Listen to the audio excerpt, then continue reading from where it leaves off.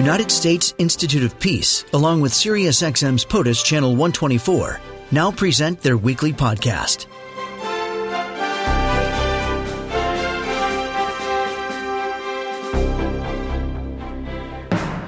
Joining me now, Ambassador Makila James is Senior Advisor with the Africa Center at the United States Institute of Peace, here to discuss the recent elections in Nigeria. Ambassador, good morning.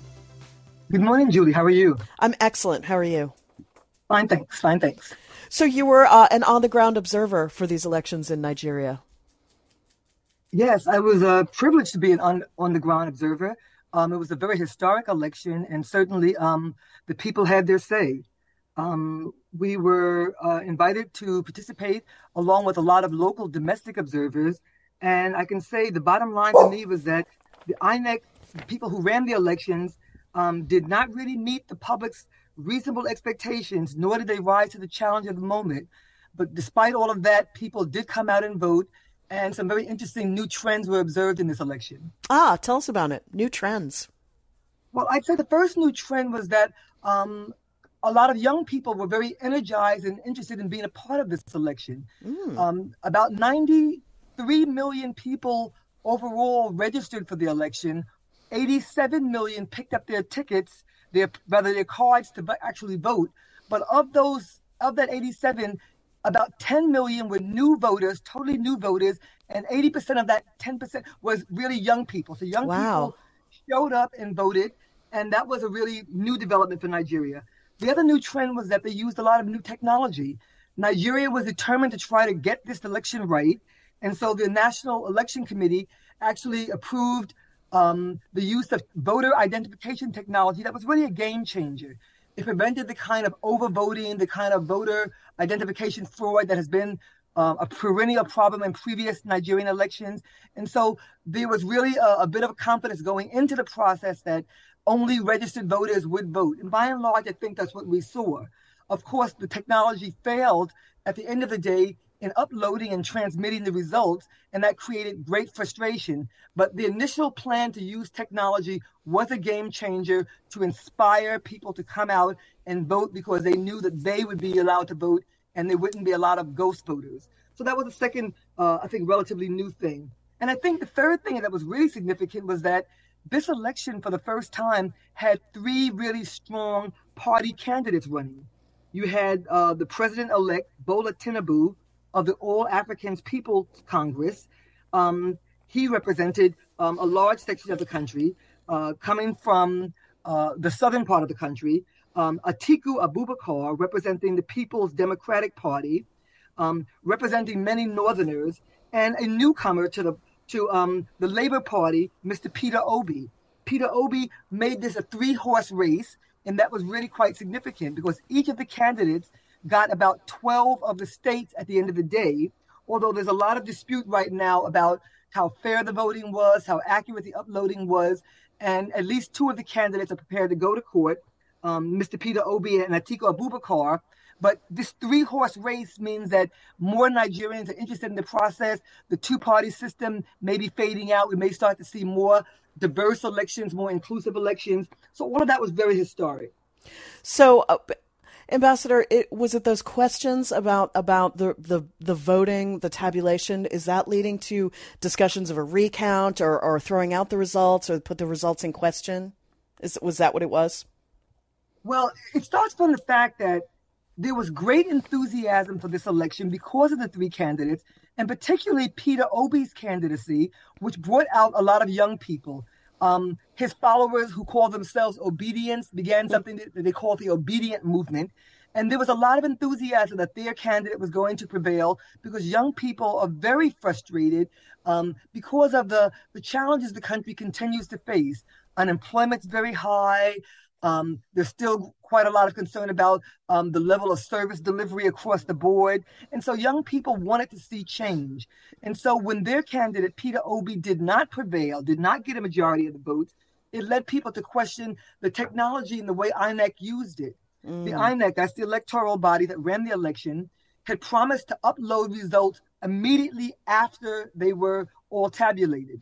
That was the public's expectation. That was what had been promoted. And when that didn't happen, the gap in uploading the results has led many people to suspect that things may have happened between the time that they cast their vote and the final uploading. So people are questioning the credibility of the process because the technology failed.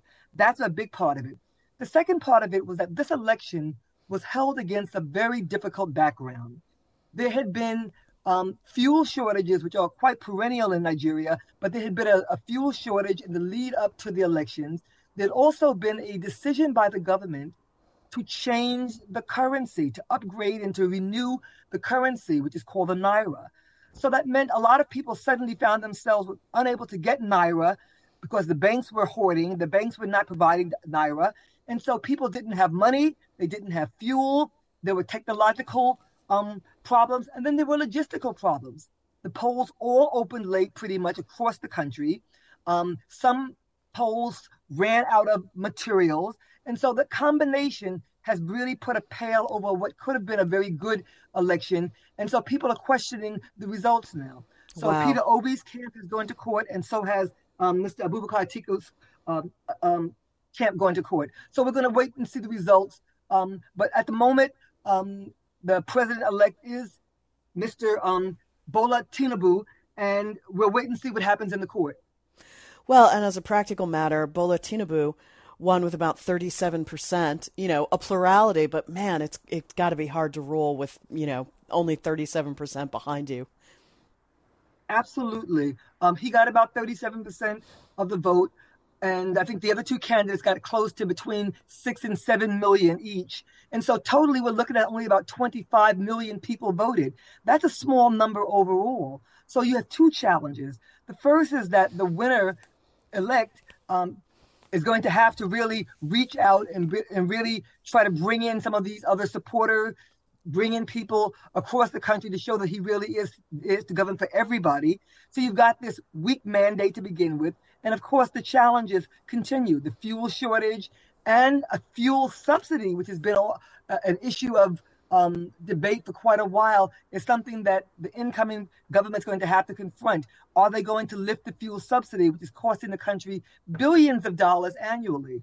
So he's got to deal with that issue. He's got to deal with the youth unemployment we talked about. And then, of course, broadly, the issue of security. Security is a big challenge in the northern part of the country, where we've seen Boko Haram and other religious extremist groups operating, kidnapping. You've got banditry in parts of the middle belt. You've got crime, broadly speaking, across the southern part of the country. So the issue of security is a big challenge, along with economics. So these are the things that the incoming president's going to have to deal with. And having a weak mandate means you're going to have to really work very smartly to build coalitions around these tough challenges. So yeah, it's going to be a tough uphill battle. But, at the end of the day, I would say Nigerians have made it very clear they want change. Young people want change. Wow. I mean, Ambassador, to hear you describe it, it makes me wonder. So they've got these election issues unresolved and these social issues as well that they're dealing with, economic problems. Is there a concern that there could be some unrest or I don't know, some disruption in daily life? Well, to the credit of all the Nigerians who participated in the election, they were relatively peaceful. I observed them in the middle part of the country where I think by and large they were very peaceful in the state that I was in. But we saw isolated incidents of violence. I don't think you could say it was widespread violence, but there were very, very concerning isolated incidents. And at least one political assassination happened during the election time. So there really are concerns about violence always, but we haven't seen widespread acts of violence. And we think the fact that Tinubu is reaching out and speaking a language of peace and reconciliation, that will help to tampen down. And the fact that two of the candidates are going to court is another positive development. It means people are not necessarily taking to the streets or being encouraged to take to the streets, but all the candidates are being very responsible and are following the legal process to raise their grievances and to go to court. Ambassador Makila James, Senior Advisor within the Africa Center at the United States Institute of Peace. Ambassador, thank you. Thank you. Good to talk. This podcast has been brought to you by the United States Institute of Peace and SiriusXM's POTUS, Channel 124.